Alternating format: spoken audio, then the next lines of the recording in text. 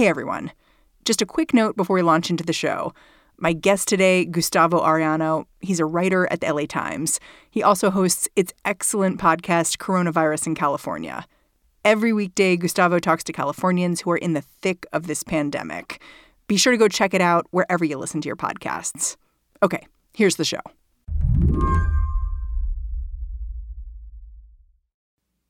If you want to know about Orange County, California, there is basically one guy that you call, Gustavo Arellano. I'm like the three-eyed raven of Orange County. I can tell you everything that's ever happened in Orange County, everything that's happening right now, and everything that's going to come to Orange County. Gustavo writes for the LA Times. He used to edit the OC Weekly. He was born and raised here.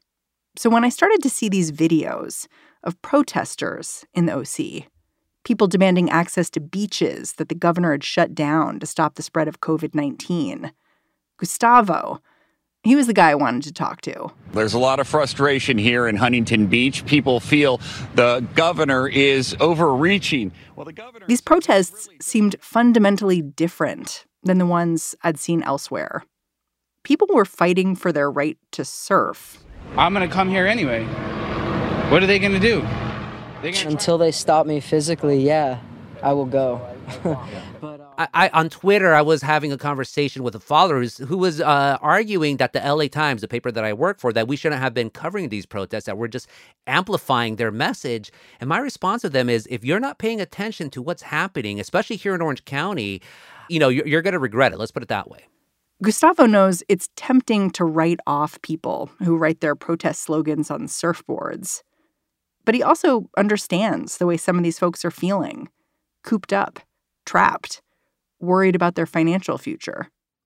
Yeah, look, no one is happy about these stay-at-home ordinances. I'm not happy about them. My wife, she runs a restaurant. Her business, of course, has been eviscerated. At least it's still open, but I have to work shifts now there. I literally wash dishes and I'm the cashier because on top of my reporting duties for the LA Times, because she can't afford to pay her staff right now. So no one is happy with these things. And Gustavo says, when these fights about opening up the country reach Orange County, they're different. Not because of what they look like, not because they're about beaches, but because they have this momentum.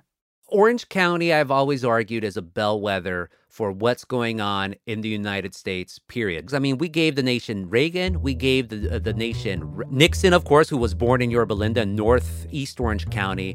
I would argue we also helped pave the way for Trump, especially when it came to the issue of illegal immigration. So if you see this anger in Orange County, it's going to come to your place as well. Today on the show, why what's happening in Orange County shows that the fight over the politics of opening up America, it's more complicated than you think. I'm Mary Harris.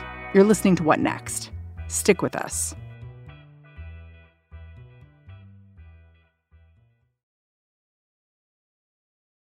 This episode is brought to you by Discover. When it comes to your finances, Discover wants you to know they are the credit card that is always there for you. With 24/7 U.S.-based live customer service, everyone has the option to talk to a real person anytime, day or night. Yep, that means no more waiting for, quote, normal business hours just to get a hold of someone. We are talking real service from real people whenever you need it.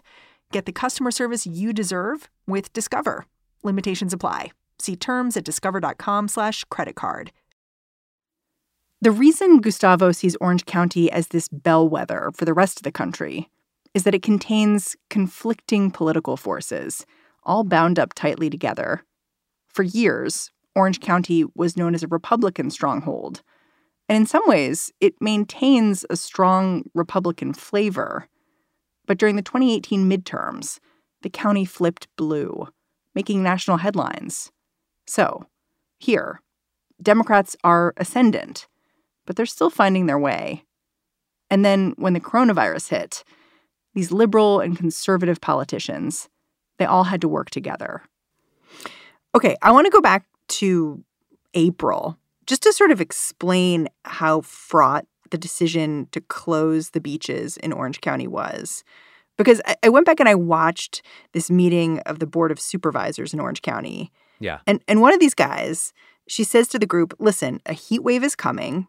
We know that the beaches are going to be slammed. And we know that the beaches all around us are going to be shut down. So people are going to come from other places here. That's a bad idea. We need to shut them down. What do you think happened? They weren't shut down, of course. Yeah, you're referring to you're referring to Lisa Bartlett. Lisa Bartlett is one of she's more South Orange County, so she represents some of these cities like Laguna Beach, down at Dana Point. She's a Republican. In fact, 4/5 of the board. There's 5 supervisors in Orange County. One of them's a Democrat, but basically a moderate. The others are maybe not Trumpian Republicans. Well, one or two of them are, but Lisa Bartlett's more moderate. People, even Democrats in Orange County, they respect her, especially for her issues on trying to deal with the homelessness, which is another huge topic in Orange County. So she got it. But although the way she put it, also, you could tell a little bit of the provincialism in Orange County, because the beaches in LA County and San Diego County were going to be closed. So what she's saying is, we're going to have the rest of the world coming into Orange County. We got to keep those people out. We got to just leave it for locals. And of course, she was overruled. The rest of the board of supervisors was like, nah, let's just have the whole world come if they want. Well, it's funny because her motion didn't even get a second. No one would consider it. All the other supervisors just were like, yeah, no, we're not going to do that. No, I mean, because they've been chafing. This is the thing with Orange County. Although now nationally people say, oh, yeah, it's blue. Orange County's blue. No. 75% of elected positions in Orange County are still Republicans. It's interesting listening to you because I'm thinking of a tree where what you're saying is the Republican Party in Orange County has these deep roots. And in the midterm elections, the Democrats were maybe able to chop some of the branches off of the tree, but there's still roots there. It can still grow back.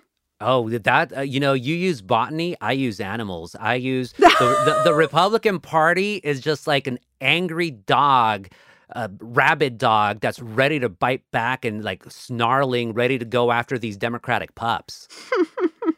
So you're saying it's a delicate. People made something out of Orange County flipping blue, but this was actually a pretty delicate flip. Yes, because the Democrats don't have those roots. Historically, the only city that the Democratic Party in Orange County ever dominated was the city of Santana, which is one of the most Latino cities in the United States. But other than that, the school boards, the water boards, the city councils, they're all still mostly majority, super majority Republican across Orange County.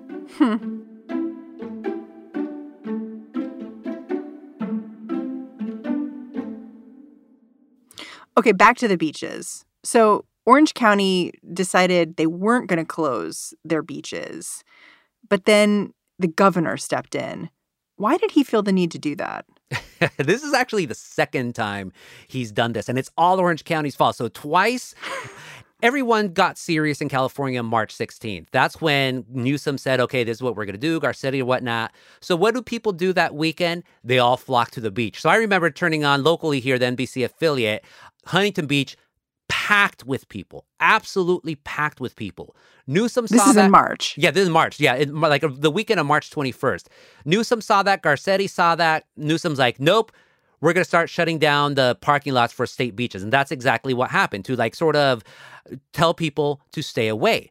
Then, though, California went through about a month of gloomy weather. So it was raining, it was an unseasonably large rain amount for this time of year in California. So people mostly stayed home. There was no problem. The problem, Gustavo says, started 2 weekends ago. That's when the weather began to clear up. And once again, people started going back to the beach. Maybe you saw some of the images on Twitter. Newsom sees these photos again. Of course, he gets angry. He's like, no, I am going to shut down the beaches. At first, he wanted to shut down all the beaches in California, but then he decided to just shut down Orange County. And that's where the real anger came out. Look. So you think it was kind of petty of him?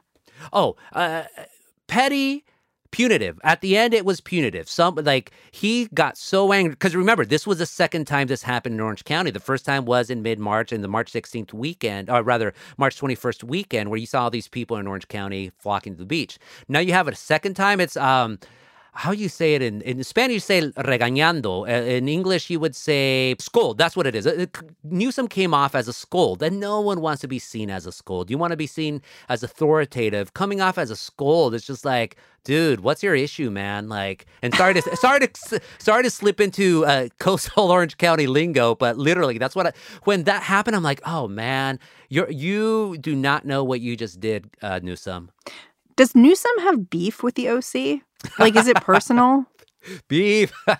Yes. Oh, my God. It is civil war between Sacramento and Orange County. So when Newsom decided to shut down the beaches, the city of Huntington Beach and the city of Dana Point sued the state of California. Ever since then, now the city of Newport Beach is trying to sue the state in federal court, but this was in state court when it came to Newsom. So there is enmity. There is just absolute loathing for Newsom from the more conservative elements of Orange County. In fact, that's what they're calling him now in the Republican Party here in Orange County, King Gavin, King Newsom. I heard another name for him, which was someone like rented a small plane and flew it over the beach, and they were calling him Gruesome Newsom.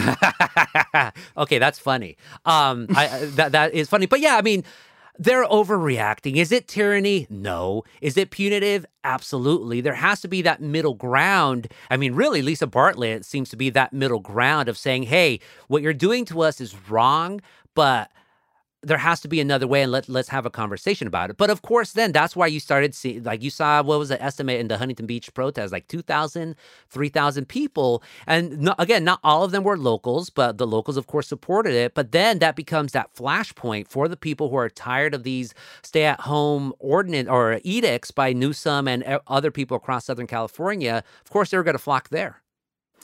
I mean, I was reading some protesters who talked to the media and said that these gatherings at the beaches, they reminded them of the early days of the Tea Party movement. Does that make a kind of sense to you? The only thing I would say is that there doesn't seem to be, at least yet, there doesn't seem to be like a movement going forward from this. Like there was barely any protest. There hasn't been many protests this week. Like if it really was a movement, people would be protesting more and more and more.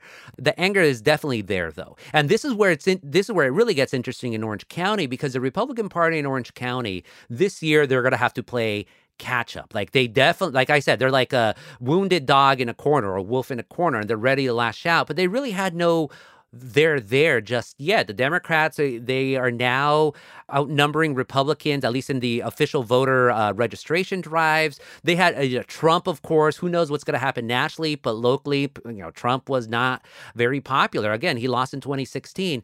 But with this issue, Governor Newsom shutting down the Orange County beaches and only the Orange County beaches, now the Republican Party is vitalized in a way I have not seen it in in years, not even 2016 or 2018. And so they're going to try to ride this issue all the way to Election Day. A governor like Newsom is doing this balancing act. He can see that if he doesn't start opening the state back up again, especially those beaches, his political opponents will have a pretty potent weapon to use against him. But if he does open the beaches and people get sick, he could get the blame for that too. Which may be why earlier this week, Governor Newsom announced baby steps towards opening those beaches back up again. He is feeling the pressure. Because you see this, like the cases aren't going down. The Trump administration just said, hey, remember when we said 40 to 60,000 people were going to die? Well, now we think it's probably going to be 100,000. So this coronavirus is not going anywhere, but you also cannot keep people at home without. No, you just can't keep them at home, period. I mean, you could give them a universal basic income, but people want to go out. People want to go back to how it was, even though it's not going to. So Newsom, I think, is just saying, okay, that's why he's doing his staggered rollout, where this first phase, it's going to be the second phase. Now, like, you have bookstores and clothing boutiques and most businesses, basically, you can open, but you can only have curbside service, which is kind of weird. I don't know how that's going to work out. But people are not going to take it, even in Orange County. So in San Clemente this past weekend, you had a restaurant that just opened. They said, okay, yeah, we're going to do social distancing. Yeah, no, we're not going to. And so local news, they've been showing patios packed, insides packed. The county health officials, they've gone down there to check and tell them like, hey, you're not supposed to do this. But they're not really trying to enforce anything. Will Newsom be even more punitive because of that? we'll see. But again, no one envies Newsom right now. Let's put it that way. Yeah, I mean, listening to you talk, it feels like it's a dam that it's just is about to break. You know, I mean, there have been reports of counties like Murdoch County, which is a rural county, that's basically just said, we're not going to be doing this anymore. We're not going to be doing this stay-at-home order anymore. And I read one piece of analysis that said, listen, the bigger threat isn't these protesters. It's politicians basically pushing back on Newsom and saying, we're not going to implement what you're telling us to do. That's a long game, of course, with politicians. Yeah, Modoc County, all the way up in Northern California, very rural, hasn't had a single case.